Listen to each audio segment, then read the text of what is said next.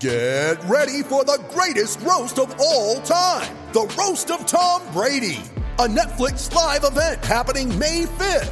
Hosted by Kevin Hart, the 7-time world champion gets his cleats held to the fire by famous friends and frenemies on an unforgettable night where everything is fair game.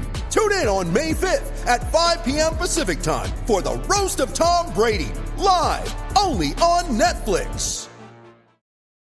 You ready? Showtime. On May 3rd, summer starts with The Fall Guy. Let's do it later. Let's drink a spicy margarita. Make some bad decisions. Yes! Audiences are falling in love with the most entertaining film of the year. Fall Guy. Fall Guy? Fall Guy. That's what the poster said. See Ryan Gosling and Emily Blunt in the movie critics say exists to make you happy. Trying to make it out? Nope. Because I don't either. It's not what I'm into right now. What are you into? Talking. Yeah. The Fall Guy. Only in theaters May 3rd. Rated PG-13.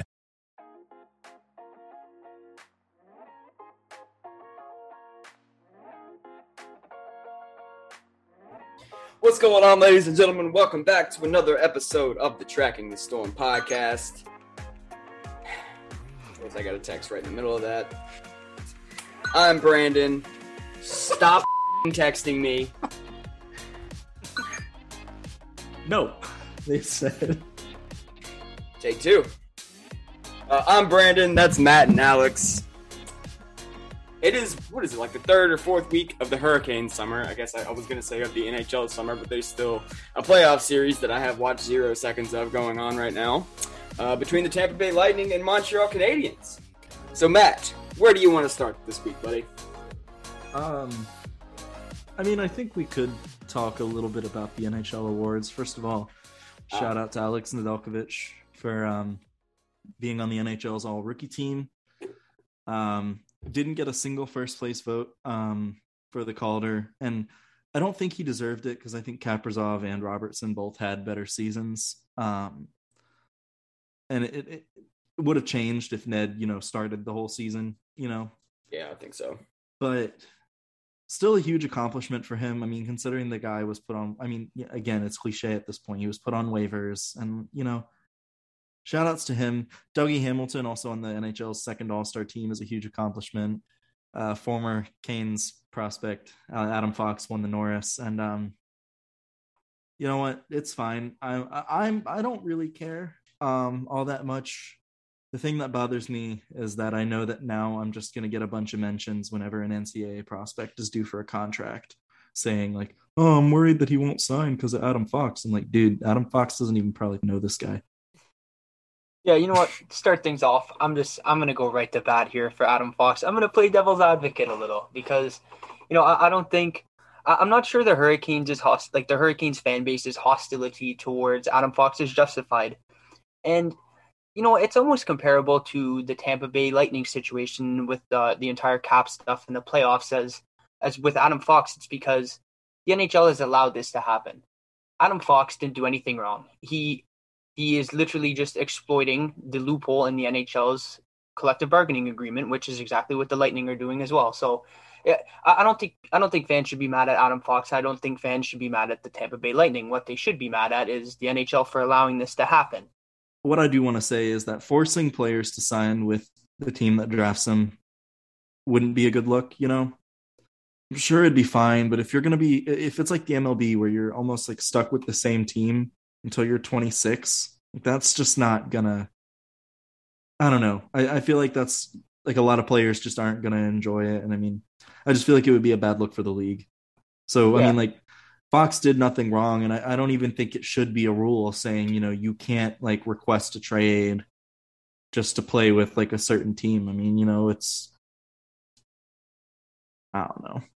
Yeah, it's the different route of a minor career that kind of amplifies the decision making more in the NCAA process, where we see this kind of thing more often, and it's a little more magnified in that case because these guys are usually a little further along in their development than junior players. So it's at a point where you're excited about this player as an organization. Like we all knew full well that Adam Fox looked like he was going to be a pretty good NHL player. And you've seen it in the past too, guys like Justin Schultz and who like Jimmy Vesey and some other guys who've exploited this. And as long as the CBA allows this to happen, we're going to see it again. It's going to be something that just keeps continuing and continuing. Credit to Adam Fox, but a lot of people forget that when the Hurricanes initially traded Adam Fox's rights, where they were at as a defense group was a lot different than where they're at now, right? I mean, when Adam Fox was, I think he was after his freshman year, at that point when the Hurricanes acquired him, and this whole thing kind of unfolded. It might have been after his junior year, I think, actually. It was his junior year, and he was coming into the NHL, ready to make the jump from Harvard, where he'd kind of proven everything that he already needed to do. And the Hurricanes' defense was a lot different back then. They still had the top three guys that they had this season with Pesci, Slavin, and Dougie Hamilton. They had Calvin DeHaan. They still had Justin Falk back then. Hayden Fleury really looked like he was turning a corner at the time.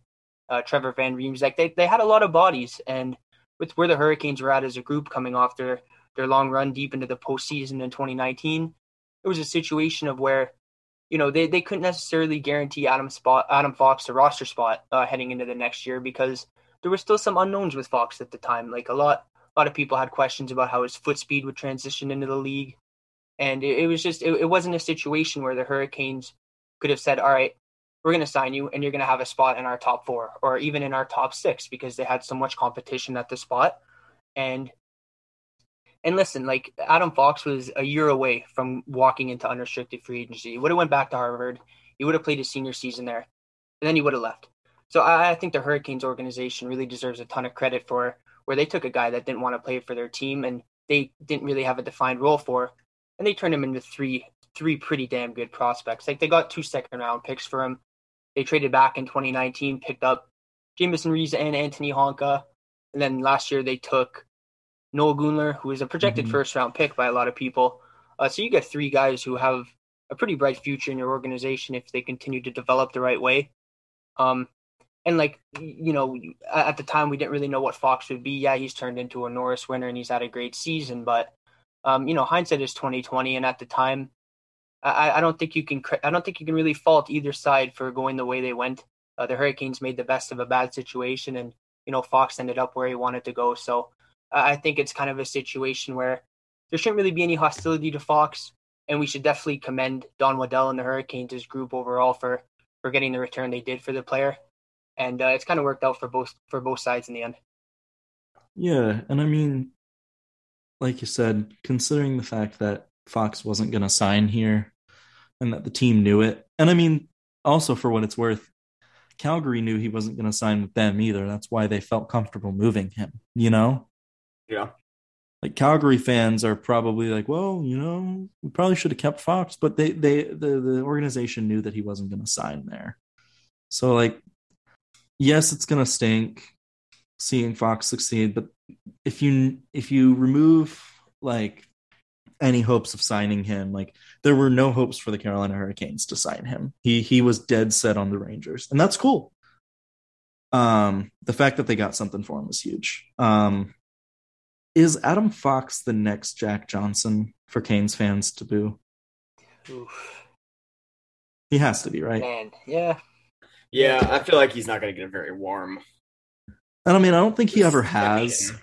But like, I feel like Adam Fox is going to kind of be the next Jack Johnson. It just kind of sucks in hindsight, though, right? Because I remember Don Waddell saying, he's like, we are 99.9, I think he said 99.9% confident as an organization that Fox is going to sign with us. I do remember the point. I remember him saying they felt confident. I'm pretty sure it was 90. I'm pretty sure he said 99.9%, or at least 99. I think he said something like that. Yeah. What are you gonna say? Like, you just acquired like a top prospect, and you just traded away 2 huge pieces. Like, you have to say something positive. You're not just gonna be like, oh yeah, he's a throwaway player. We hope he'll sign. And the fan base is gonna be pissed as hell. Yeah, I mean, they made it work. I mean, I get it. Like, he had to say something, and I think what hurts is that the Canes included him in like the development camp videos and stuff, and like they were clearly trying to hype this guy up, and it's just like don't think anybody thought it was ever going to happen. So yeah, That's all we got on that situation. Stop complaining about him. It's really okay. So, moving on. We are going to go back through and assign grades to each Carolina Hurricanes player on the 2020-21 season, which should just be called the 2021 season since it was not actually played at any point in 2020. Anyway, let's pull up a roster. I don't remember who played for the team. Yeah, I'm going to be honest. I actually didn't prep anything at all for this. So neither did I. It's going to be interesting to see how this one goes. Yeah, I know. Well, this is what you did last time. You just said, all right, you know what? I'm going to... Long day at work. Didn't really have time to get set up for this. But yeah, I'm just going to... I had all day and still didn't get set up. Yeah. We talked about doing this like right before, like, what are we going to do for the podcast? Right. So like, all right, let's just do grades. Back to it. All right. The first player in this alphabetical list, Sebastian Aho. I mean, his initial starts with an A.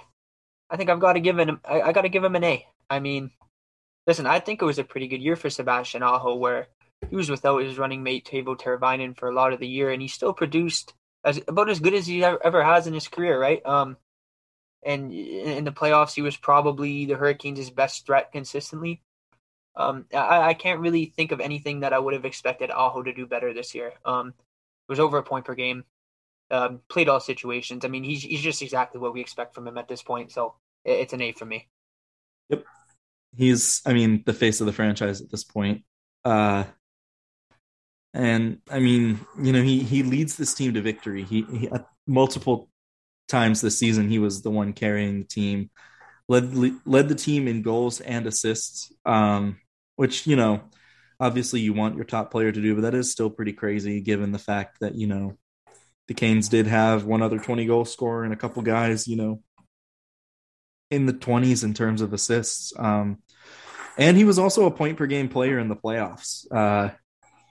Definitely one of the team's just most consistent players now. And, I mean, there's no way he doesn't deserve anything higher than, you know, an A+. Yep, all right, we started with a boring one. Now we'll get to one pretty quickly that should actually give us some decent conversation here.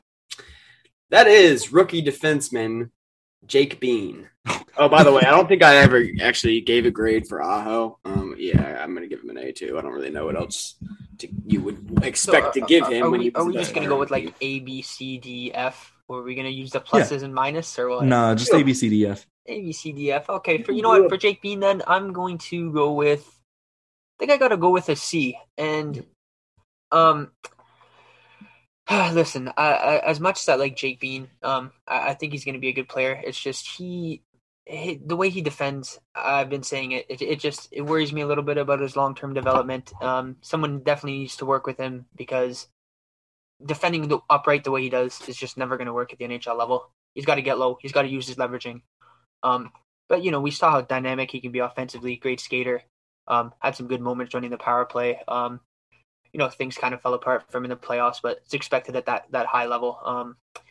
I think as far as a rookie season goes, I think Jake Bean had a fine season. He's definitely going to keep learning. He's going to keep growing. He just turned 23, so it's not like this guy's a finished product. But yeah, he definitely has a little bit of work to do. But yeah, I'm pretty happy with this season overall. Yeah, I would probably say C's about right. Like, I don't know. I don't really want to just piggyback off of what you said, but I don't want to be much harder on him than that, and I'm definitely not going to give him any better grade than that. He has a lot of potential still, and like Alex said, we saw a lot of moments where you saw what he could be moving the puck. He has great vision. He works the blue line really, really well. I really want to see him hunt for his shot more. That's something he didn't do enough. He's got a really good little snap wrister that he can get through. He can pick corners with it from distance. We saw that in the playoffs. If I'm not mistaken, was that goal wasn't deflected, was it? The goal he scored against? I think it went off a perimeter. I think it did tip off of a Tampa player. Okay, yeah. After I said that, that's kind of what I thought. But still, I mean, I've seen him do that in the AHL plenty where even from a distance, he can pick corners. He can go upstairs with it. He can get it through. He can hit people on the tape for deflections. Like, he's really good at that. And, you know, he just deferred too much. He was just he didn't have his confidence that he's going to need to, you know, get comfortable in the NHL and play to his potential. So next year is going to be a really big year for him. Obviously, you can't be too hard on him. He's a rookie defenseman trying to learn how to play at hockey's highest level, and he definitely had his struggles. But he's another player that I think gets a lot of flack. A lot of Kane's Twitter is always hating on him and never wants to see Jake Bean again, yada yada.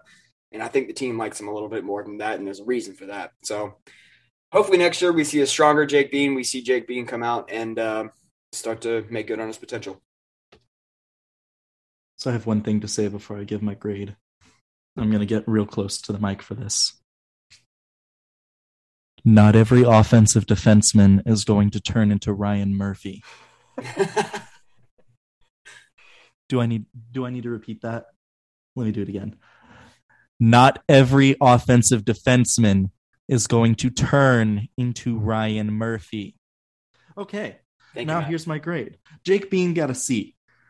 There were flashes of brilliance throughout the whole year. I mean, we saw that he was able to lead defensemen with his eyes and make those passes that, I mean, for a while there, every pass that he made was getting in the back of the net, So there was a point in the season when teams started to figure Bean out, and then his confidence slipped, and then it was just all downhill from there.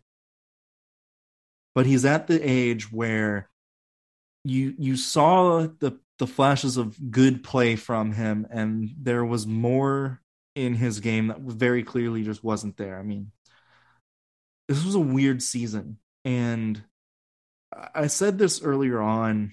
It was probably a couple months ago. Like, there really weren't a whole lot of times where the Canes were able to sit down and work and actually practice and kind of help Bean, because the schedule was so short. So they were just like, hey, you made this mistake. Let's talk about it. But he didn't really get to work on that. And he didn't really get to improve on that as much as he would if the season was spread out longer.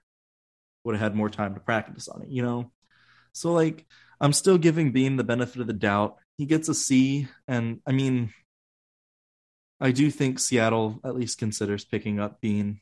So it's possible that he might not be on the roster next year. But I think if he is, he's going to be improved because he's a smart guy and he knows what to do. It's just his confidence got rocked this year. And once that happened, it was just all downhill from there. All right, moving right along.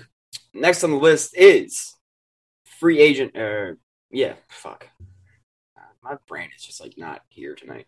All right, next on the list is none other than free agent signing in the summer of 2020, or I guess it was later than the summer when last offseason. Winter. Yeah. But last offseason, Jesper Fast.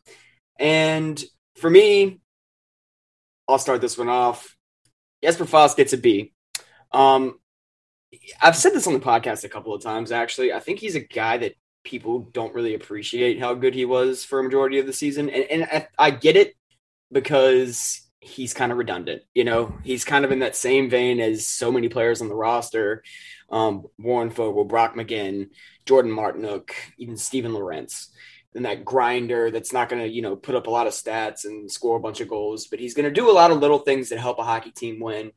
And he definitely did that. So for me, he gets a B. He's a good player. You know what? For all those reasons that you basically just listed, I'm going to give him a C because I was maybe just expecting a little bit more. He's a guy that he spent quite a bit of time in the top six. He spent the entirety of the year on the second power play unit. And I never really feel that he really contributed a whole lot offensively. I know he did have 19 points in 46 games, which, for his role isn't really that bad. But I was just maybe expecting a little bit more. I do agree with you that, maybe Kane's Twitter was a little harsh on him at times because he didn't quite have the impact that, maybe you were expecting, especially with the roles he was deployed in. But I just found a lot of times he was kind of just a bit of a passenger. If I wasn't specifically looking for him, I'd have a tough time noticing him, which, isn't really necessarily a bad thing. But he just didn't really stand out to me in a way that I would consider giving him higher than a C. I think he was fine. I think he has a little room to grow, and I think he's a good third-line player. But I wouldn't really put him any higher than that. So it's a C. So for everybody's reasoning there, like I kind of feel like I have to be in the middle, because it's like I do acknowledge that Foss did a lot and was a pretty positive player on the team's bottom six this year, but it's like the Canes already had a lot of that in their bottom six. And so when they acquired him, I was like, cool.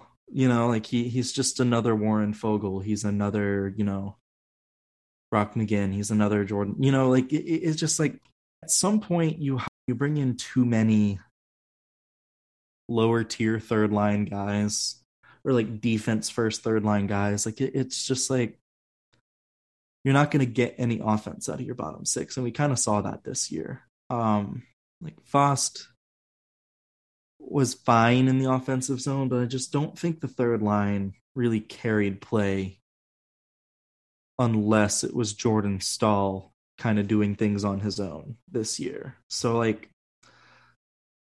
C+ to a C for me. I can't go as high as a B. Yeah, Fost he was okay, and that's fine. I just definitely think you need to improve on your bottom six. All right, we're not going to include Hayden Fleury in the rankings because he didn't finish the season with the team, but we all agreed that he's an undisputed A, undebatable, absolute legend. Franchise will never recover. Free Hayden Fleury, and okay, we can move on. All right, I think I'm too tired to even acknowledge that. All right, up next on the list is Warren Fogle. Well, part of the reason we're part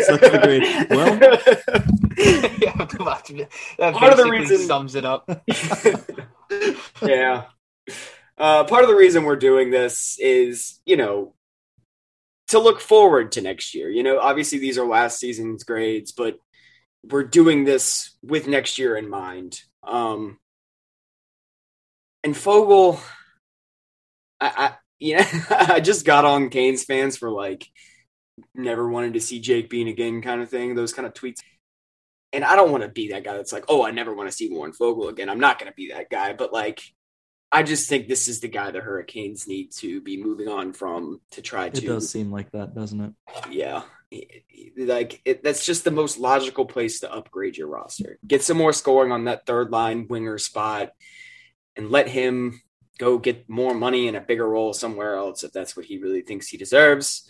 Because I think his contract and his role last year was pretty well suited for what he is, just not really on a true Stanley Cup contender. So I'm going to give him a C. You know, he had his moments, obviously, and he brings a lot to the team from an intangible standpoint. But I think the Hurricanes need to start looking for more material contributions. I don't know if that really makes sense. You get what I'm saying? Like, you know. They need to be looking at more pucks in net and less boom, boom, smash. Yeah, that said it right. That's it. Yeah, I agree. Like the player, like the kid.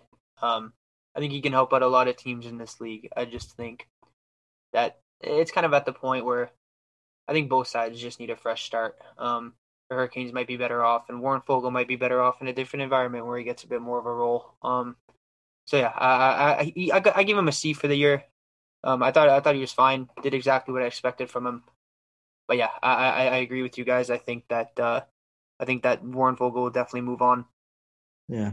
Again, C's all across the board here. It looks like Fogle is a fine. I would even argue that he would be one of the best fourth line players in the league. You know, but when it comes to playing on an NHL third line, he leaves a lot to be desired. It's also kind of like the Lucas Wallmark thing, you know, where it's like he's a really good fourth line player, but as soon as you put him up in the lineup, it's just like he can't compete anymore. It's like there's a point where, you know, you're looking at a guy who at best is probably good for 30, 35 points and saying, you know what, if I can get a guy that could even get like 10 more points than him in a season for, you know, a little bit more, I'm going to do it. Because the Canes already have a bunch of Warren Fogles on their team. Well, they did. Yeah, out of, you know, the guys that they have, if we're looking towards next year, Fogel's one of those guys where I think Of course, you'd love to keep him, and I think the Canes would consider it if the cap did increase this year. But I think his spot is probably the easiest to upgrade, I guess is how. And you know what? We'll get into it a little more later, but I personally feel that I think Morgan Geekie, he's going to be a lot cheaper than Fogle, and I think if he's deployed in the same role as Fogle, I think he can give you very similar production. Sure, if not more. So let's get into Jake Gardiner. I'm going to give Jake Gardiner an incomplete because he didn't really play the entire season, right? He played less than half of the games. 26 games out of 56. In those games, he generally looked pretty good. He looked like Jake Gardiner. He looked like what we expect from him. Great puck mover, obviously fantastic in transition. Helped out the power play when he was on there. Definitely had his best moments beside Brett Pesce. But like I said, I'm going to give him an incomplete because we don't really know his health situation. I'm not sure he was at 100% for most of the year. And we saw what happened in the playoffs where he was kind of phased out, whether that be because of injury, because of scheme, or whatever the case. I'm not sure it's fair to give him a grade. I do think that if he can get back healthy, he's definitely a player that can really help out this group. I'm not sure you're ever going to get $4 million worth of production out of him. But he's definitely a player that can definitely benefit the Hurricanes, especially from a puck moving sense from the back end. We saw how they kind of struggled without him at times, especially moving the puck through the neutral zone and transitioning out of their defensive end. So he's definitely a player that a lot of the flack he gets to is a little unwarranted. I've always said if the Toronto media and Toronto fans didn't make Jake Gardiner to be this huge scapegoat and the worst thing since, the worst thing since Ryan Murphy. You know what I mean? Like, it's just, I feel like a lot of the hate he gets now is because of the environment he was in previously, just kind of the reputation that's followed him. And I feel like if he didn't have that, fans would be a lot more neutral on Jake Gardiner. But I'm going to give him an incomplete and hope he's back next year. We'll see if that happens. But I think he can definitely still help this group. So with Gardiner, it's tough because I agree. I'll give him an incomplete. So I think it's unfair to say, you only played in half the season, less than half the season. Let's give you a grade right now. In that same breath, though, I think if you're looking for a guy that's on your power play, which he was, and like you're looking at 8 points, 8 assists in 26 games, which in a normal 82-game season, that's a 25-point pace. You're looking for more out of a top 4 defenseman. You are, and you should be. I think that with Gardiner this year, it's clear that he can be an offensive force. It's just like he just didn't do enough. And I get that he might be hurt, but at some point, it's been 2 seasons now. When is Jake Gardiner going to be the player that he can be? It's almost like we're waiting on him to be something that he just hasn't been so far. And it's just starting to get a little frustrating.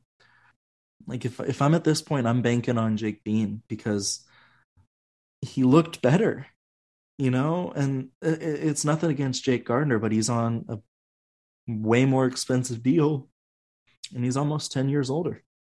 So I know the Canes were looking to trade him. I would be shocked if there were any takers whatsoever. I'm very curious to see what happens with Gardiner this offseason.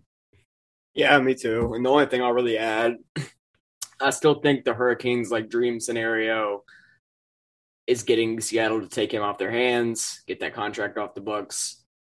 Only thing is just how much is that going to cost in terms of prospect / pick capital. All right, next on the list is, I guess he was technically still a rookie, but forward Morgan Geekie. And Geekie's a guy that I think a lot of people would have liked to see more of.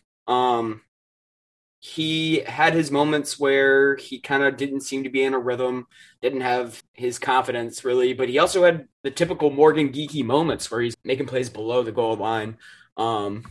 He showed good chemistry with Steven Lorentz. I would really like to see that make up 2/3 of your fourth line next year, or maybe, even one of those guys gets moved up the lineup, I guess is possible. But I think they're a good pairing together. They got that roommate chemistry. And I give Geeky, I think a B minus feels about right for him.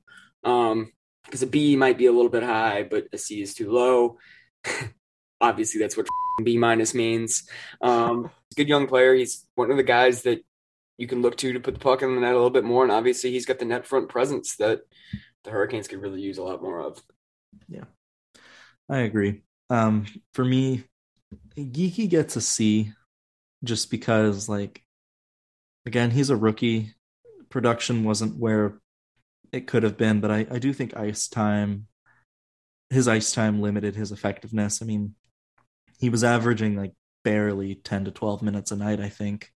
And I mean, no player is going to really get a chance to shine with those minutes. It's just, I saw some flashes in Geeky's game that impressed me. It's just the overall season. I don't think he staked his claim as a top 9 forward. He more just looked comfortable in a fourth line role. Jesus Christ. Yeah, I'm actually gonna give Morgan Geekie an incomplete. I could just kind of because I don't really know how to grade him. He played 36 games. The first like 20 or so of those games, I thought he was kind of invisible. He just didn't really look like the same player that he looked last year when he came in. Wait, how many games did he play? He played 36. Geeky? Yeah, Geeky. Played 36 games, had 3 goals, 6 assists. Like I said, for the first 20 or so of those games, I just thought he was kind of invisible, kind of a passenger. Didn't really stand out at all. But for the last about 15, 16 of those games, especially as the season wore on, I thought he was pretty damn good. He was very effective. We saw his vision from below the goal line. He was engaged physically. He was going to the net. Did a lot of the things that he's been built for. So it's going to be an incomplete for me because, we kind of saw the good of the Morgan Geekie and we kind of saw a little of the bad of him. So I don't really know where to stand on him. We didn't really see him a ton in the playoffs. If we can get that guy from the second half of the season, I think he's got a lot of tools to be a good top 9 forward in this league.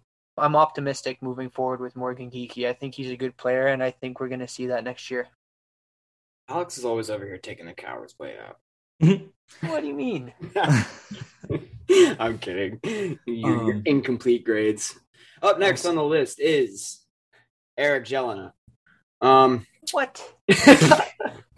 He's on the roster. Man, you put Jelena on the roster, but you were willing to skip over Hayden Fleury. You know what? Just end this podcast. All Just right. end it. All right, the actual Brandon, we'll go ahead and start our own. Okay. No, I did have a question for you guys though. If we felt that it's not fair to grade Hayden Fleury, is it fair to grade Yanni Hakanpää, considering he played in less games than Fleury? I don't think so. Okay. I don't really think it's worth it because I think his time with the organization is done anyway. Yeah. Yep. Yeah, I guess that's all I'll really say on Hakanpää. Like, he Good wasn't to see terrible. because he was like all right. The one thing he'll be known he for wasn't- was that he looked like Chris Hemsworth, and that's it. He wasn't terrible, but he didn't really provide the physical presence consistently enough to really give the Hurricanes any reason to keep him around. And I think that's another thing they're going to be in the market for this offseason is a thumping right shot defenseman.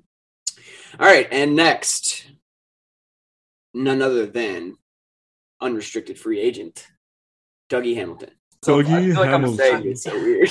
I'm gonna Up next Douglas Jonathan Hamilton. Yeah, Douglas Hamilton. Yeah. All right. I'm gonna be a little. I don't know if it's harsh, but it's like a B plus range for me. What? It is. Unbelievable. He was fourth in the Norris voting. But bro, we all know that the Norris Trophy voting is mostly based on points. You're never gonna look at the Hurricanes roster and say Dougie Hamilton is our best defenseman. You're just not gonna do it. And No. Jacob Slavin was like 14th on the voting. Pesci was 16th. I know, it irritates me. doesn't and matter, Pesci though. should have been We high. know what it's about. I'll probably go with like a B plus because listen, we know exactly what Dougie Hamilton is at this point. We've seen it for 3 years. He's obviously a great offensive presence. Runs the power play one. He gives a lot to the team offensively, but it's just the effort level and the overall IQ defensively. It just comes and goes. We saw when Jacob Slavin wasn't in the lineup how much of a difference that did make. Listen, like I don't really care what the advanced stats say. Like I know the stats guys are trying to say that the stats show that Dougie Hamilton is actually better without Slavin. Like you watch the game and you see the opposite. Like sometimes the eye test has to come into play. We saw the one extreme to the other. And listen, I do think that the Hurricanes would suffer with Dougie Hamilton out of the picture, especially if he's not back next year. Trying to replicate the success you had with him is going to be difficult. But it's just based on the season he had, I cannot justify an 8-year contract. I can't justify the big money, and I can't justify an A grade. He just a little bit too much to be desired defensively for me. Harsh critic, but I like defensemen who can defend. Who can play You're physical. roasting me for giving Alex Nedeljkovic a B in the midterms. Especially at 6'7", 210 pounds. Like, use your Dougie size. Hamilton a B. B+. After having B+. a season, the season that Dougie Hamilton had, this would have been a 62-plus point season in a normal 82-game year. I actually think a B+ is pretty fair because about half of the Hurricanes fan base would probably give him a D or an F. And I'm not joking. Well, half the Hurricanes fan base is moronic then. Like, sorry guys, but like Dougie Hamilton, like if you're a fan sitting there wishing like, yes, I understand wanting more from him defensively, but it's like when you're getting 42 points in 55 games in the regular season from this guy, I mean, that's great. You take that out of your lineup, you're literally losing at least 5 or 6 more hockey games than you would have. At least, you cannot replace Dougie Hamilton's production on this team. And I think, the fact that if the Hurricanes do let him go to free agency, the fact that they'll take that much of a step backwards in terms of offense, like that means that Dougie Hamilton gets an A because it shows that he is so important to this team. Right. Like, but listen, on the flip on side of this, Tyson Barrie led all NHL defensemen in points. You're going to give him an A? Yeah, because he's playing with freaking Connor McDavid, bro. I could get 42 points playing with Connor McDavid. I mean, look at the Hurricanes' first power play unit. It's not a bunch of slouches. No, but they're not Connor McDavid and Leon Draisaitl. That's fair. They're not the best forward combination the league has seen in a long time.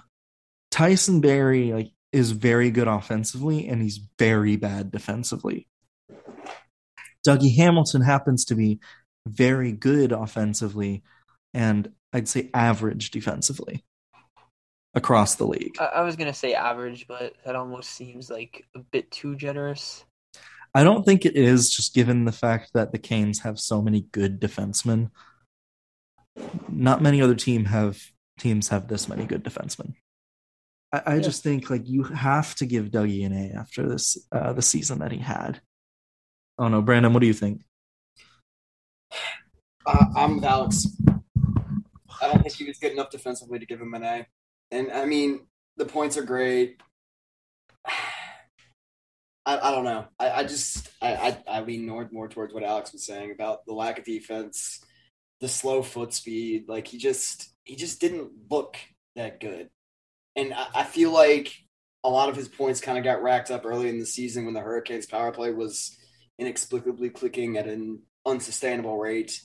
And yes, he generated a lot of offense, but I don't know. It's hard for me to give him an A. I just don't think he was, by his standards, which we've already established, that's kind of how we grade this. It's like, obviously the curve for Sebastian Aho is going to be different than it's going to be for Morgan Geekie. Right. So by his standards, I don't think it was an A season. I think it was a B. This was unquestionably his best season as a Hurricane. Really? Because last year kind of liked good. him last year better. I'm going to be honest. I thought he was better last year. You know what? Okay, yeah, I'll agree with that. It's just he got hurt. But up till then. But yeah, I feel like Canes fans take Dougie Hamilton for granted. Oh, I think you're unquestionably head on there. But listen, it's just a situation for me where a lot of Dougie Hamilton's flaws, at times it almost looks like a lack of effort. You know what I mean? Like I don't know. Does if it only look like a lack of effort because his foot speed's a little slower? That's why. Like, I'm not sure if I want to equate it to how big he is and how the way he moves, or his lack of foot speed, or what exactly it is. But listen, with Dougie Hamilton, the one thing I always think back to is the 2019 playoffs, Game 5, when Ovechkin had him lined up along the boards. And Hamilton kind of stepped out of the way, let Ovechkin take the puck, centered it out, and then the Capitals scored to make it like 4-0. And I always say if the Hurricanes didn't come back and win that series, the fan base never would have let Dougie live that down. And the only reason I'm kind of linking that to this now is that that's kind of the impression that's kind of stuck with me. So anytime I see Dougie Hamilton, get burnt or look maybe a little slow on the back check or whatever, I kind of just equate it to maybe an overall little lack of effort. And it's just kind of how it looks optically. Is he trying his hardest? Like, I assume so, because he's a professional. He's a great player. But it's just, it's tough for me to draw the line, especially after that moment, which is just, it's still very fresh in my mind. Like I said, I would give Dougie Hamilton an A based on what he did offensively, because there's no question that he impacts the game from the back end head and shoulders better than any Hurricanes defenseman, and you cannot debate that.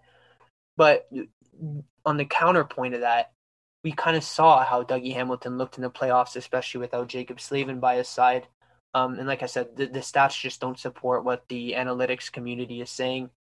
So for me, like what Brandon said, it's kind of a situation where I expect Dougie Hamilton to be elite offensively because that's what he's billed to be. I was just kind of hoping for maybe a little more overall growth to his complete game, especially in the defensive zone. And part of it is the matchups that he gets. Yeah, that's fair as well. That's why I gave the plus. That's why I gave him the B plus. Right. You can't forget that plus.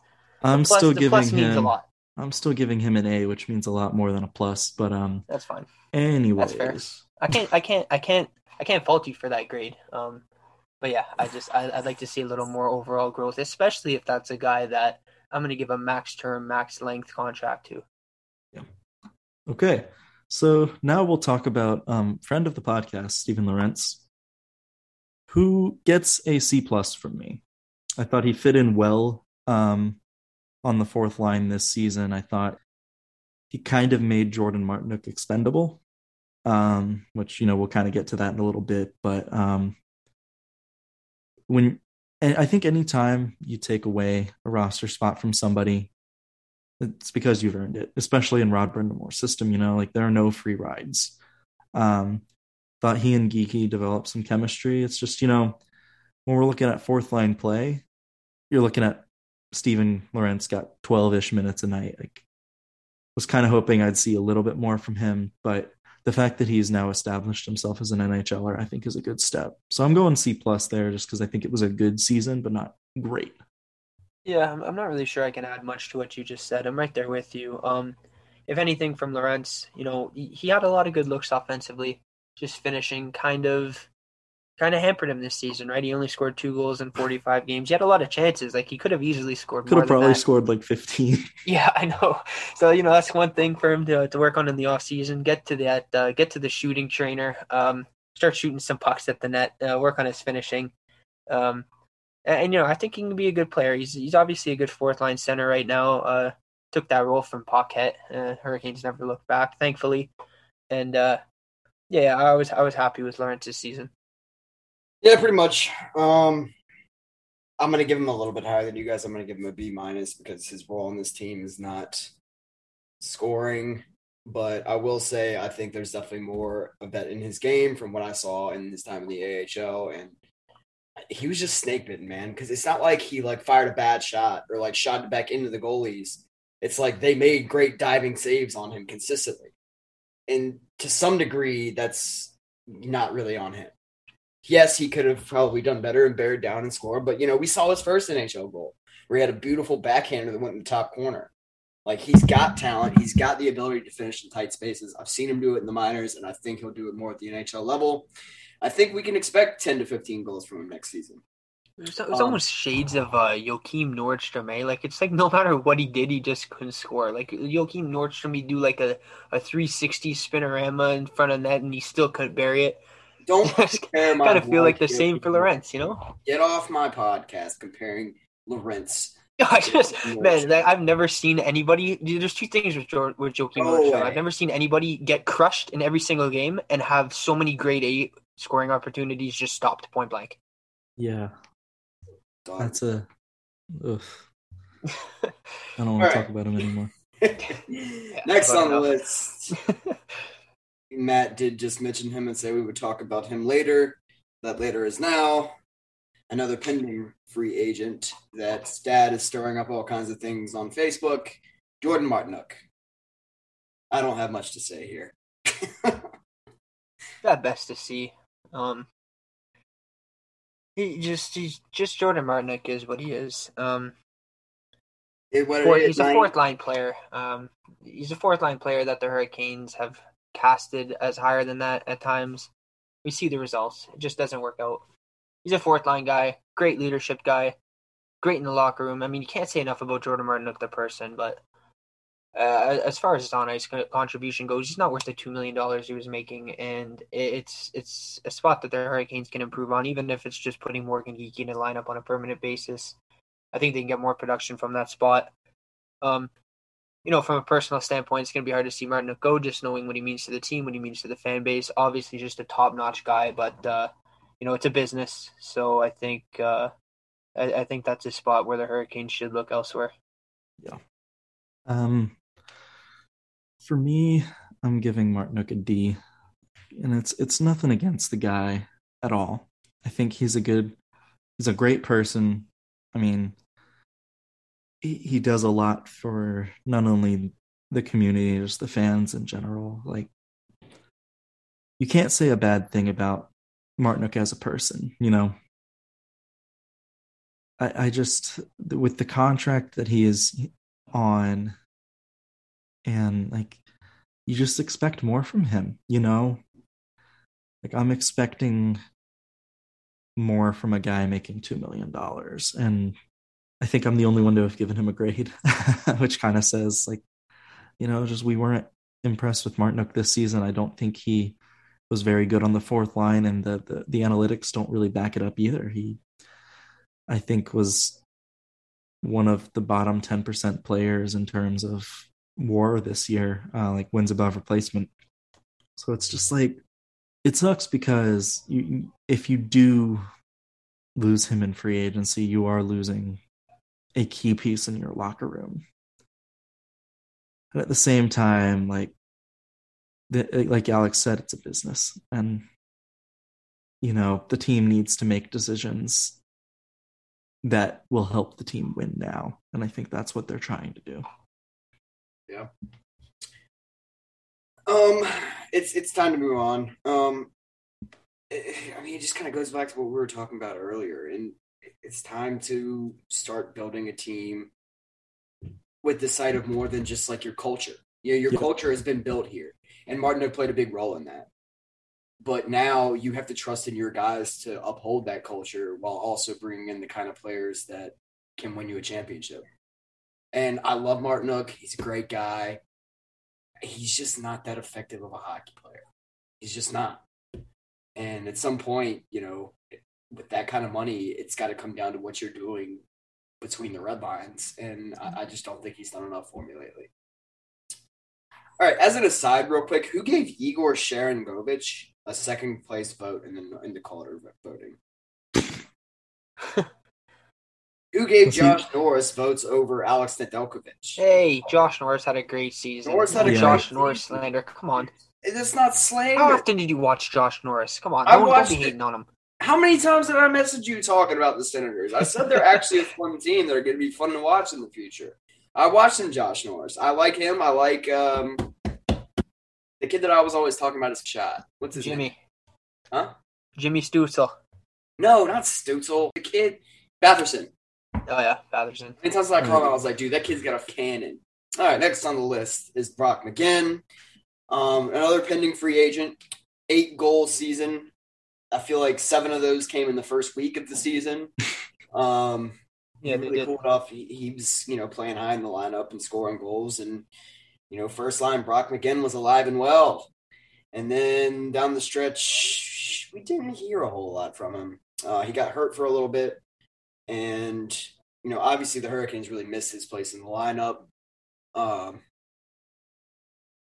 We know how much he brings from an intangible standpoint. He's basically the quintessential grinder on this team. And that's why we've kind of said many times here, that's the one player we do think definitely should stay. Martinook probably is out the door, but it would kind of be tough for this team to lose both Jordan Martinook and Brock McGinn. So I'm hoping the Hurricanes can find a deal with him. He's kind of, you'd like for him to score a little bit more, but he still embodies just about everything you want a Rod Brind'Amour player to be. Just for what you're paying him, again, you want a little bit more. And it's like McGinn in the playoffs, especially in the Nashville series, McGinn was great. It's just, I don't know, man. It's just like, I've never seen a guy get so many chances that just doesn't score. I feel like that's a lot of the Canes' bottom six, is like just a lot of guys who can't finish. McGinn might have to take a pay cut or make around what he's making right now for me to feel comfortable staying here. And I'm giving him a C just because I don't think he was anything more than what he has been. Yeah, I agree with that. I don't think I've actually given a a C grade plus in a while, have I? Yeah, you haven't. I had a C plus. A lot of because of what Matt said. You take away McGinn's 7-game goal streak, and you had 1 goal in the other 30 games. So, it was a little up There was and like down. a 5-game stretch where he had like 3 and 5, and then he had like, It was actually a 7-game goal streak. He scored a goal in 7 consecutive games, and it was actually 7 games. Yeah, it was actually a 7-game goal streak. No way, I don't believe you. And then 1 goal in the other 30 games, which is kind of what we expect from him. Godly, It's kind of what we expect from him. Like, that's let's be not honest. the most Brock McGinn thing. Yeah. Oh, yeah. I mean, he was great in the playoffs too, but we've expected that over the past couple of years. He always shows up to play in the big moments. I think he's a guy that be almost impossible to replace, especially as a bottom 6 player. They don't have anybody who can replicate that right now. His heart and his soul is never questioned. Like what Matt said, I'd probably bring him back around the same price, maybe a little bit of a raise, just because he's also probably one of the best penalty killing forwards in hockey. Not many guys I would take to kill a 5-on-3 over him. I'm going to be dead honest. But yeah, he's about a C plus because he did exactly what I expected from him. Hope to see him back, obviously, but I think he kind of is what he is at this point. Cool. All right. Wow. Up next is another free agent, and the first of our 3 goalies on the list. Peter Mrazek. So, it's hard for me to give a goalie that played in, I don't even know exactly how many games he played in, but he only got the decision in 11. So, it's hard for me to give a goalie that only decided 11 games too high of a grade. When he was on the ice, he was spectacular until the very end of the season when he came back and was clearly rusty, and he had a couple really rough games. And then in the You want to playoffs, just say incomplete? Yeah, I'm at incomplete. yeah, that's fair. Just to finish up my idea, in the playoffs, obviously he had that stellar start where he got the win against Tampa. Was that the Tampa series? Yeah, it was the Tampa series. Fuck, dude. This season has not been over for that long, and I'm already can't remember anything that happened. Anyway, It was a forgettable end.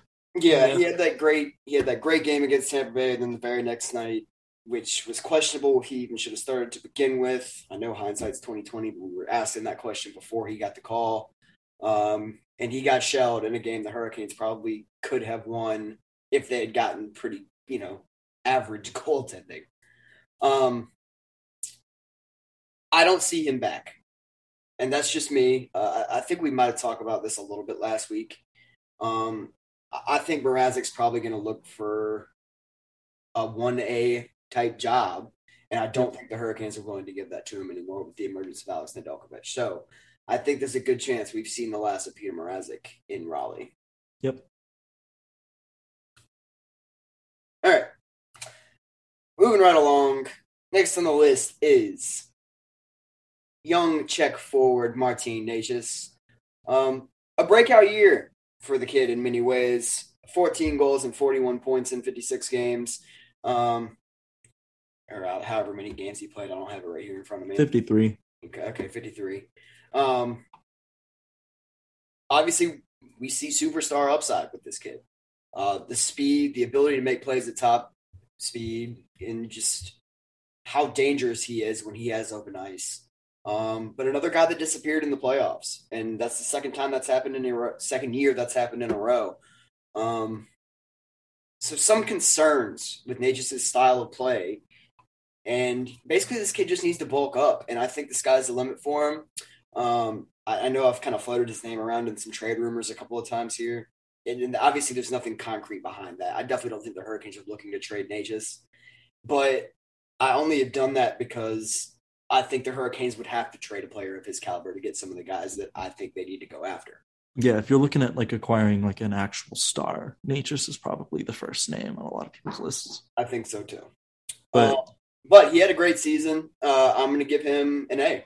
I think he was fantastic, and like I said, he had his breakout and was one of the more consistently dangerous players on the Hurricanes roster this year. You see, I was going to give Necas a B plus. I don't think with you. I don't think he deserves an A. I'm kind of like teeter-tottering between a B plus and a B because like Necas was very good in the regular season and like had some moments where I was like, man, this kid could be like a legitimate star. I just don't think he's there yet. There are still some inconsistencies that like need to be worked out. I think the first half he was great defensively and then was really bad defensively in the second half. Like, I don't know what changed or if teams got like the read on him or what, but I think there was a definite drop in his defensive play. And then in the playoffs, I can think of one game, and granted it was a big game.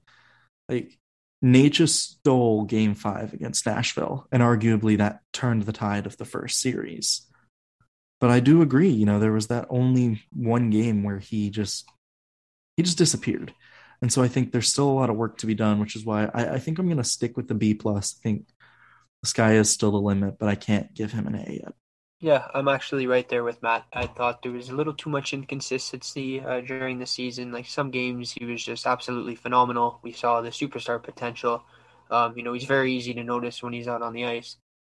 And that's kind of a reason why you don't notice him as much when he's not really going. I find when Necas isn't contributing a lot, you notice his absence because of how much he sticks out when he's really on. And I just thought there's too many games that there was little inconsistency. He was a bit of a passenger. It wasn't really impacting things the way you'd want him to.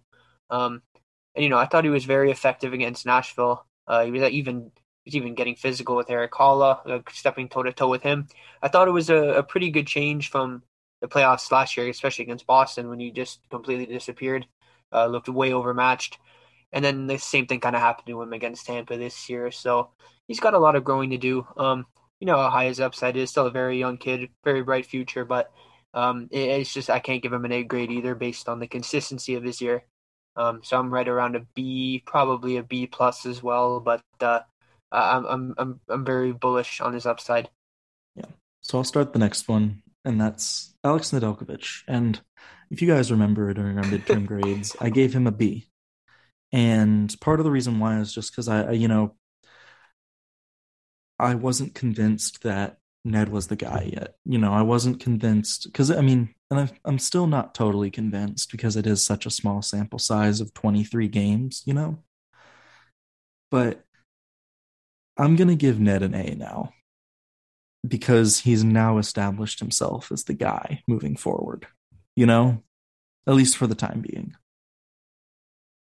I think his performance in the playoffs was outstanding. I think the Canes largely in these playoffs were terrible and that Alex Nedeljkovic and the goaltending kind of bailed the Canes out on a lot of occasions. And just his numbers throughout the year were fantastic. There really weren't many games where he was shelled. And, credit to him, credit to the Canes defense and just the team as a whole. Ned had a really solid year, and now I'm willing to give him an A now that I've seen more games of him and I'm a little more convinced that he could be the guy moving forward, Yeah, there's no question that he was an A grade. I mean, led the league in save percentage, led the league in goals against average. Almost won the Calder Trophy. He was right there in the mix. But Alex, those weren't the stats to use, as somebody rudely told me in my mentions. No, well, forget about them. But listen, like you said, you brought up how good he was in the playoffs. I thought he was phenomenal. The Hurricanes goaltending in the playoffs as a whole was just phenomenal. Even when Mrazek came in, he was fantastic. People forget in that game 4, where it didn't really go his way when they lost 6-4. He had a couple goals he probably wanted back, but Peter Mrazek was the only reason that game wasn't over in the first period. It could have been 5-0 easily. He stood on his head. The Hurricanes goaltending in the playoffs throughout was just exceptional. Obviously Nedeljkovic gave them exactly what he gave them in the regular season. His play didn't dip at all. He stood on his head for a lot of those overtime games against Nashville. And he's given us real optimism moving forward, finally kind of developing into what we envisioned. We've been waiting for this guy 7 years. It's been a long time. It looks like our patience has finally paid off, where this guy can be a legitimate franchise goaltender. Obviously the sample size is small, like you said, but I mean, how can you not love the results? So we'll see what happens moving forward, but great season for him in it today. Yeah, I don't have much more to add. You guys covered pretty much all the bases. Nedeljkovic is the guy moving forward, and it's good to see Matt finally came around and gave him the grade he deserves. Listen, right. I just wanted to make sure that, we weren't dealing with another, Anton Khudobin thing. I'll go with Nino Niederreiter. I'm going to give him, I'll give him an A, because 20 goals in 56 games is impressive, given the fact that the Canes only had one other guy with more than 20 goals, and that's Sebastian Aho. Right.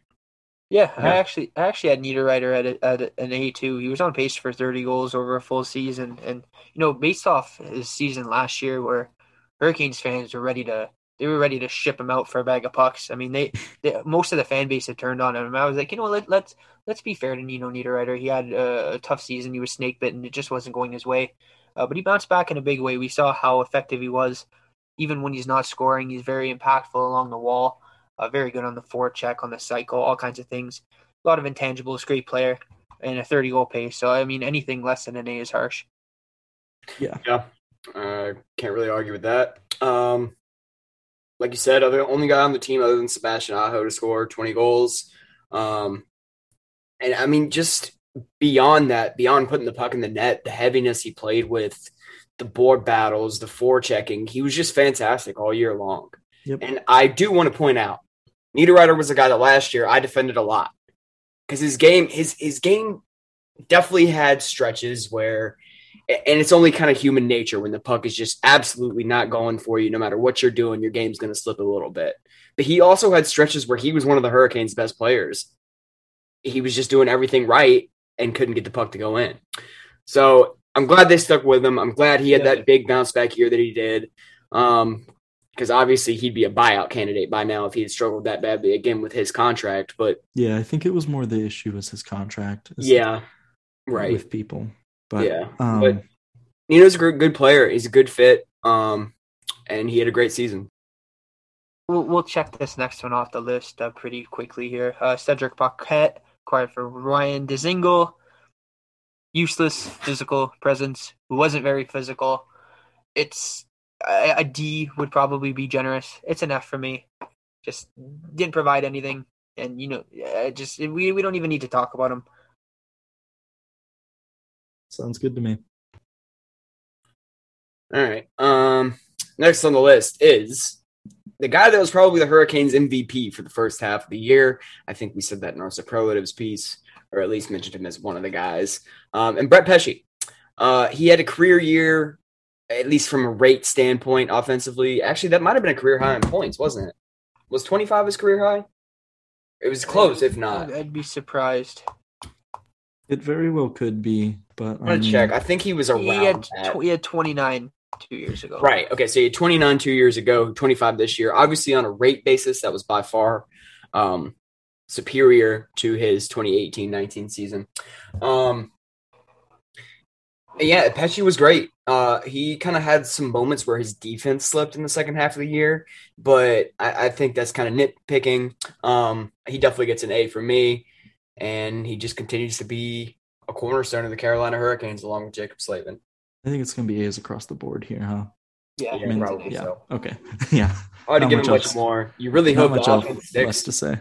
Yeah, you really hope the offense sticks, and hopefully next year he can be a 35-point guy. That would go a really long way. Well, for I the will say this: a lot of his production came on the power play, and I'm really hoping that he's not in that situation again next Yeah. year because it was just very inconsistent there. He Yeah. just But doesn't have the anyways. IQ for it. You can't really blame him. All right, and next up on the list is goalie number 3, and that is James Reimer. And Reimer's an interesting case because he's kind of a guy that gets dunked on a lot, but for what he is, Reimer had a very good season. I'm going to give him a B. 15-5-2 record. And I hate when people point to goalie wins because, especially when the eye test, there was definitely times where he didn't pass it. But especially later in the season, when he got used in a more appropriate role and Nedeljkovic kind of started to really be the 1A guy, his play really stepped up. And that's how James Reimer is supposed to be used anyway. And that's why I wouldn't mind seeing him back next year. If you trust Nedeljkovic to get 45 to 50 games, then James Reimer can be a fine second piece on the Hurricanes next season. I agree. Yeah, it's one of those things where, I mean, Reimer's record, like you kind of implied, is a little misleading because there were times, especially early on this season, where the Canes were scoring a lot of goals and Reimer was also letting a lot in. And he just happened to get the win because the Canes were able to, win games, 5-4 or 6-4, Right. So Reimer gets a B from me as well. And I wouldn't hate to see him back as the backup, like you said. I think, assuming he takes a pay cut, he'd be a very capable backup for us. Yeah, I'm with you guys. It's a B. And I do think a lot of the hate that James Reimer got this year was kind of because of the two guys around him, and Peter Mrazek and Alex Nedeljkovic, who obviously had, incredible seasons, and their success kind of cast a bit of a shadow on Reimer, where the fans were like, he's not matching up to these guys, but He did those feel guys were like out the of their mind. literal. He did feel like the literal redheaded stepchild. Yeah, but I mean, to be fair to him, he was solid all year. I know, but I mean, he about just what we was singled expect out. from him, right? No one was expecting him to be Vezina level or nothing like that. But he gave the Hurricanes a chance to win in every game that he played, and that's about all you can ask from a guy like that. So it's a B for me. All right, cool. Up next, Brady Shea. This is another guy. Yeah, I know a lot of people are torn on him. And I've been kind of trying to pump the tires on the Brady Shea hype train for a while now. He's a much better player than he gets credit for. I mean, I'm just going to leave it at that. He gets a B from me. And especially his play down the stretch, I could probably even push that up a little bit higher to at least a B plus because of just especially how good he was on the penalty kill. I mean, his penalty killing was absolutely elite this season. And, you would like to see him provide a little bit more offensively. The Hurricanes are probably expecting to get a little bit more offensively from him. Judging from his prior career with the New York Rangers, I think this is a guy that the Hurricanes could actually expect to see more scoring from in the future, assuming he's still on the team next season and doesn't end up being a cap casualty. Shea gets a B for me, and he really, without him, the Hurricanes' blue line probably would have been a mess a lot this year. I'm not gonna lie. This may be a bit of a weird comparison because they're not really similar players, but Brady Shea kind of reminds me of Justin Falk in a way because they both have these very just very badly timed mental lapses or just Yeah. breakdowns in judgment that you're like, what the hell is he doing? And it's just Yes. it leaves a bad taste in some fans' mouth, I think, where it's like they question his overall IQ. But he's a very smart hockey player. We saw how much he meant to the Hurricanes in the playoffs, especially in that Nashville series. Like, my God, this guy was just incredible. One of the unsung MVPs of their playoff run. I'm going to be honest. He really won. I was harsh on him early in the season, but he really won a supporter in me. Big fan of his play. I don't really expect him to be very dynamic offensively because nothing I've seen from him over the past couple of years has made me believe that he is. I just don't see really the offensive IQ. I don't really see a whole lot of vision from him. He doesn't really have a go-to move or anything like that. But I do think that, like Brandon said, great penalty killer. He can play top minutes for you.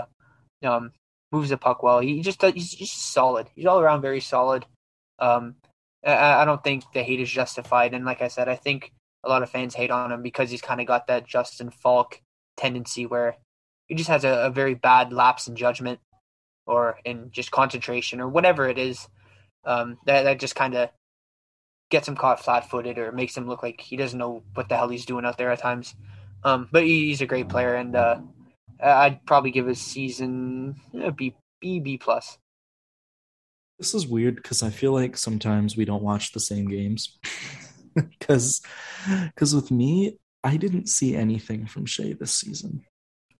Really? And maybe this is just because I'm still kind of questioning why we gave up a first-round pick for him. But Shea just doesn't do anything for me. He's not super physical, except for occasionally when he'll make that, huge hit. He tries to do too much offensively, and it's just clear that he's not the guy offensively. He makes, like you guys said, so many mental mistakes, and he takes a lot of stupid penalties. Yeah. I just don't see anything. He doesn't take any more than the guy you just argued that deserved an A so badly. Yeah, but at least Dougie Hamilton does something offensively and defensively. Shea was good on the penalty kill. Whatever. Shea is 10 times better defensively than Dougie is. Buddy, I can't agree with that. But you seriously are trying to tell me Hamilton is a better defender than Brady Shea? Then you really are watching different hockey games than me. Brady Shea just isn't great. And it's nothing against the guy. It's just he's making so much money to just be kind of okay at everything. And that's just that doesn't do anything for me. And he just makes a lot of mistakes. And it's just and again, it kind of is the Justin Falk thing where a lot of his mistakes, and I could even argue this for Jake Gardiner, where a lot of his mistakes are magnified by the fact that they always go in the back of the net. Yeah, I agree with that. I think that's part of the reason why I have trouble liking Brady Shea as a player is because it's because a lot of his mistakes end up being goals against. I mean, just think about how many times, and that's a luck thing, really, for me more than anything. It's just sometimes your goalie's going to make the save when you make a mistake, and sometimes he's not. Sure, but if you can work on preventing that from happening, which is sure, but just about every defenseman is going to have stretches where they have bad things happen. Sure, Slavin got beat early in the season too. Okay, well, sure. And Shea's lows are low, and he definitely has games where he struggles a lot. But again, I feel like that goes for just about every defenseman not named Jacob Slavin. Brett Pesce had stretches like that too this season where he got beat or was given the puck up or was just having struggles. And Shea has those too. And I mean, sure, it's just they happened a lot more often. Yeah. That's just my thing. I don't think they were that often. And I think his highs just about were as good as or higher than his lows. He had stretches where I would literally send messages to you guys in the group chat and be like, Shea doing his best Slavin impression. And he'd make this great diving stop stick check or to break up a 2-on-1 and stuff like that. He had some really good moments for me this season. It's not that I don't like Shea. He's just okay to me. And I don't think okay was good enough this season. All right, let me break you guys up here to finish off the Shea stuff with, I don't know if it's a hot take, but I don't think that Brady Shea is better than Hayden Fleury. I'm just going to say it like Brady Shea, but I think Hayden Fleury in that role, bada bing, bada boom. You know what I mean? Yeah, as an Italian, I can say that I do know exactly what you mean when you say bada bing, bada boom. All right, next up is Jacob Slavin, Lady Bing winner. Deserved. Talk about deserved, man. Jacob Slavin gets an A just for inciting that legendary 72-hour rant about Damien why he Cox. Shouldn't have got it by Damien Cox. God. Oh my God. That might have been the funniest meltdown I've seen from Canadian media since Tom Dundon took over as team owner of the Carolina Hurricanes. He was devastated. I mean, you would have acted like you would have thought that Jacob Slavin lit fire to this man's home the way he was just ragging on Jacob Slavin. Which for everybody else, it's just like, oh, look at this guy who doesn't watch the Hurricanes, you know? Yeah.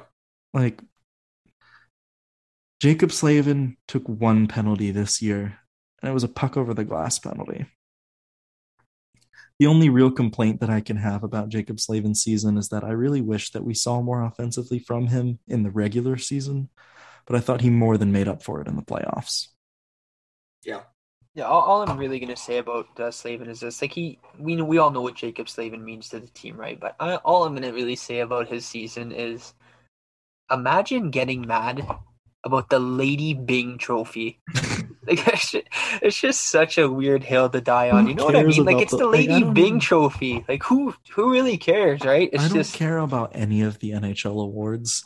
It's like if a Canes player wins it, cool. But it's like the NHL awards are just Lady kind Byng? Of like a thing. Yeah, no, nobody cares about the Lady Byng. I think we can move on. I don't know. Weird hill to die on. Weird brand to set for yourself. But I mean, he got the attention he wanted, right? So good for him. But like, my God, man. Right. Not all attention is good attention. I'm just saying. Right. By the way, Slavin only gets a B+ for me, and it's not really his fault. But by his standards, this entire year wasn't really up to his standards. I do agree. I was more just saying an A because of that for the memes. Yeah. Okay, that's fair. But yeah, Jordan Staal is the next on the list, and he gets an A from me just because I do think this was Jordan Staal's best offensive season as a Hurricane. Oh, it definitely was. Was it? I would argue that it was his best all-around season. I was going to say it was his best season for me. Yeah, I think he's getting A's across the board, probably. Ridiculous. Unanimous. If Staal can be that again moving forward, I don't think it's something you want to hold your breath for happening. But, I mean, that changes the complexion of this hockey team.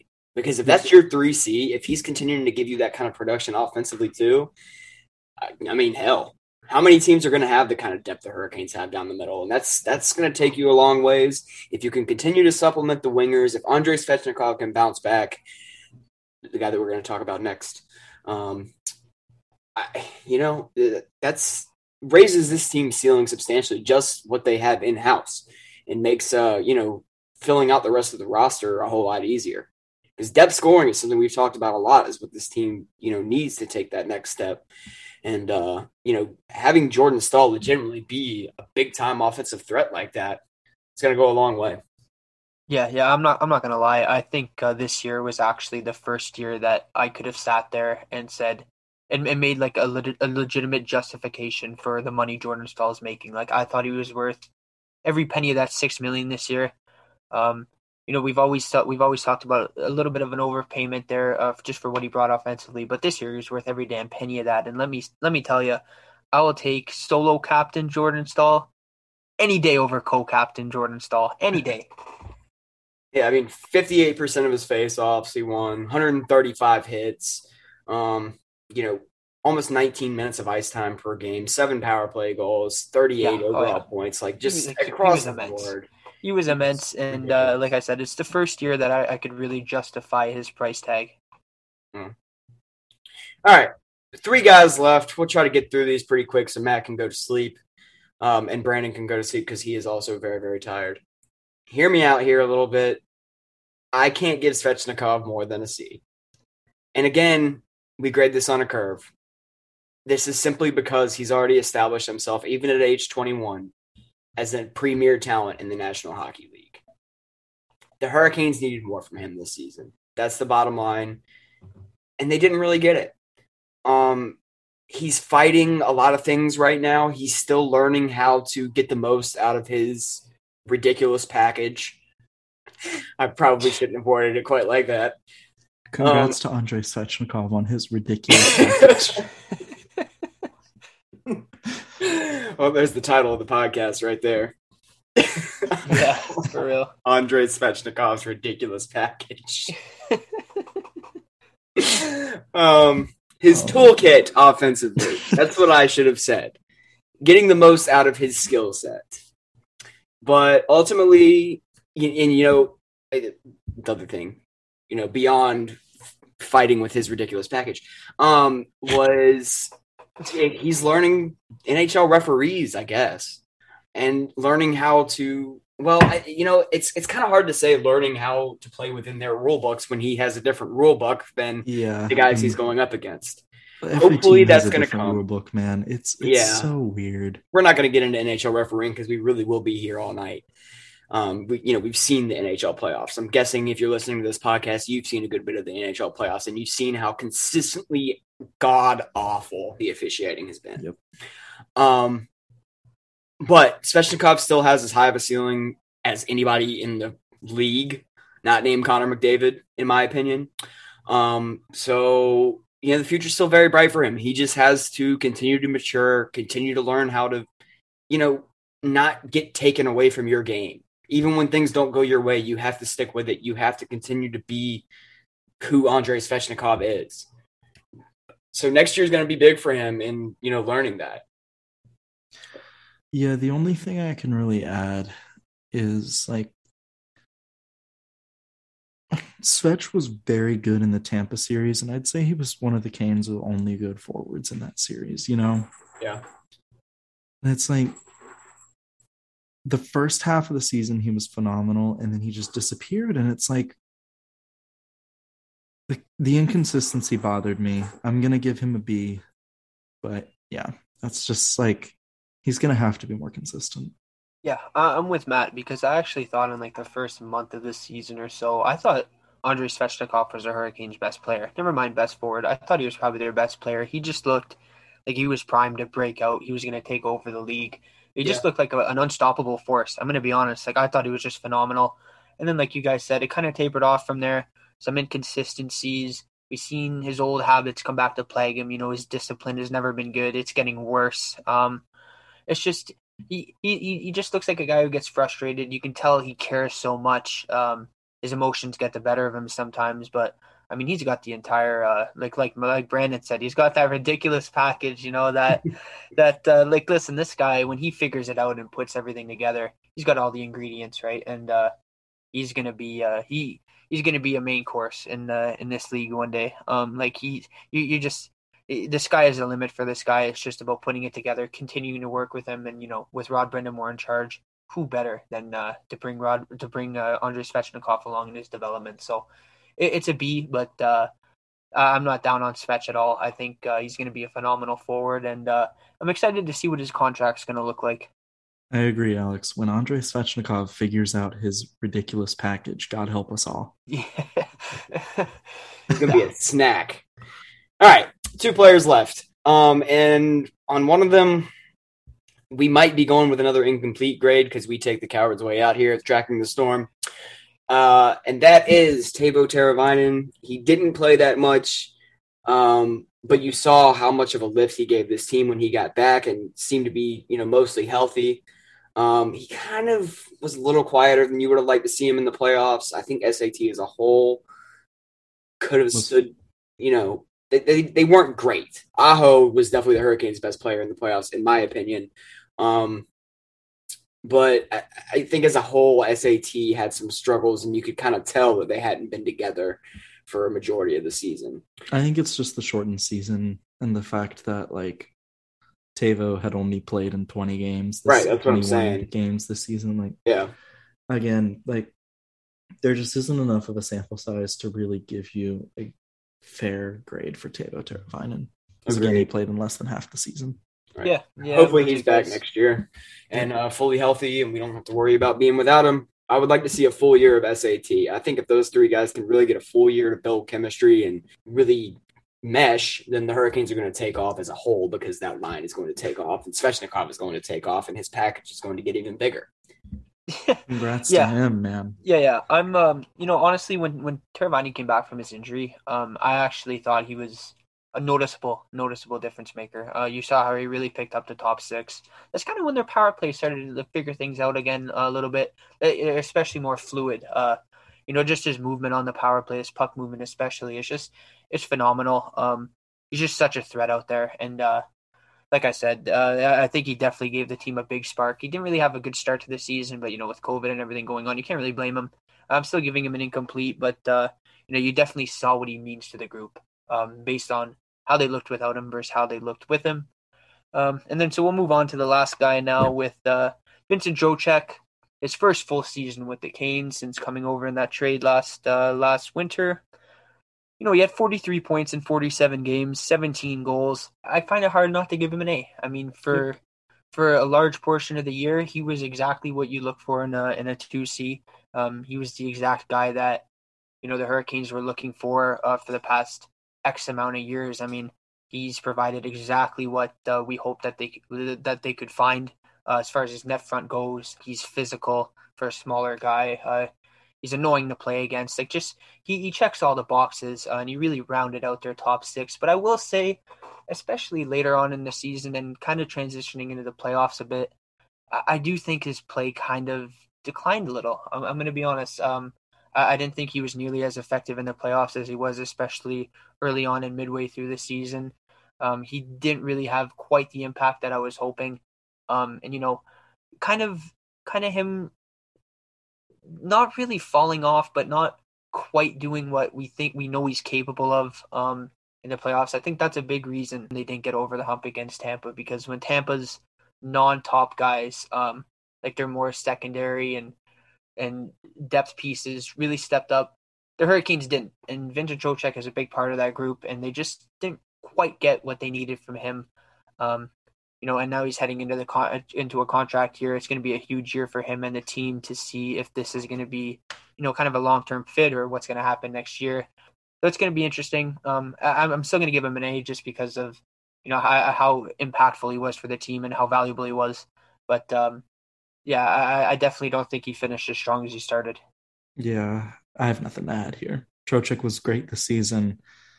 Fell off a little bit at the end and then in the playoffs a little bit. But I mean, all in all, I think it was a really good season.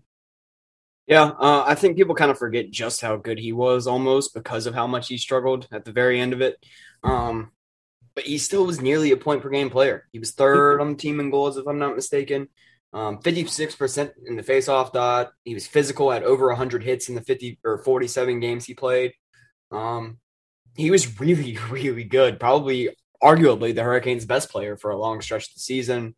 You just hope he can get back to being that player moving forward, You hope, as inconsistent as his career has kind of been, which a lot of that has been because of injuries, so most of his struggles in Florida were injury related, not looking 100% when he got back. So you hope that coming back next year, you see the same Vincent Trocheck that you saw for a majority of this season. Yeah, and it's also going to be a question of, especially at his age, he's going to be 28 next month, with the way he plays, how long can he last playing at this kind of a high level? That's definitely going to be a thing to watch when it comes to a long-term contract extension, because he's only played about 500 NHL games total, but a lot of hard miles on his body with the way he plays, especially the size, 5'10", 180 pounds, doesn't shy away from any hit, finishes all his checks, goes to the dirty areas. It's definitely going to be kind of a situation of how long is he going to be able to play at this level? And that's going to be a big thing to weigh when you're talking about a long-term deal for this guy. Yeah. So that's it, folks. Those are our grades for the Carolina Hurricanes 2021 season. I think, all in all, it was a good regular season, very disappointing playoffs. But I mean, in a weird year like this, I think it's okay. The off season still is ramping up, and it's kind of funny that we're doing this now, the grades now. But the future still is as bright as it ever has been. And pretty soon we're going to start getting into our draft coverage. I think in the next couple weeks we're going to start giving you all some names to kind of keep an eye on. I know that shameless plug here, I've started working on draft profiles for some targets for the Canes in the draft. Started with Oscar Olausson Tuesday if you're hearing it later, but he's a guy that if he falls to the Canes, I'd love to have him. Definitely a very quick winger that could be a scoring threat in transition. There are just some issues with his game that might make Rod Brind'Amour not trust him, But definitely check that out. I think that the draft could be really fun this year. And folks, as always, thank you for joining us. And it's a great time to be a Carolina Hurricanes fan.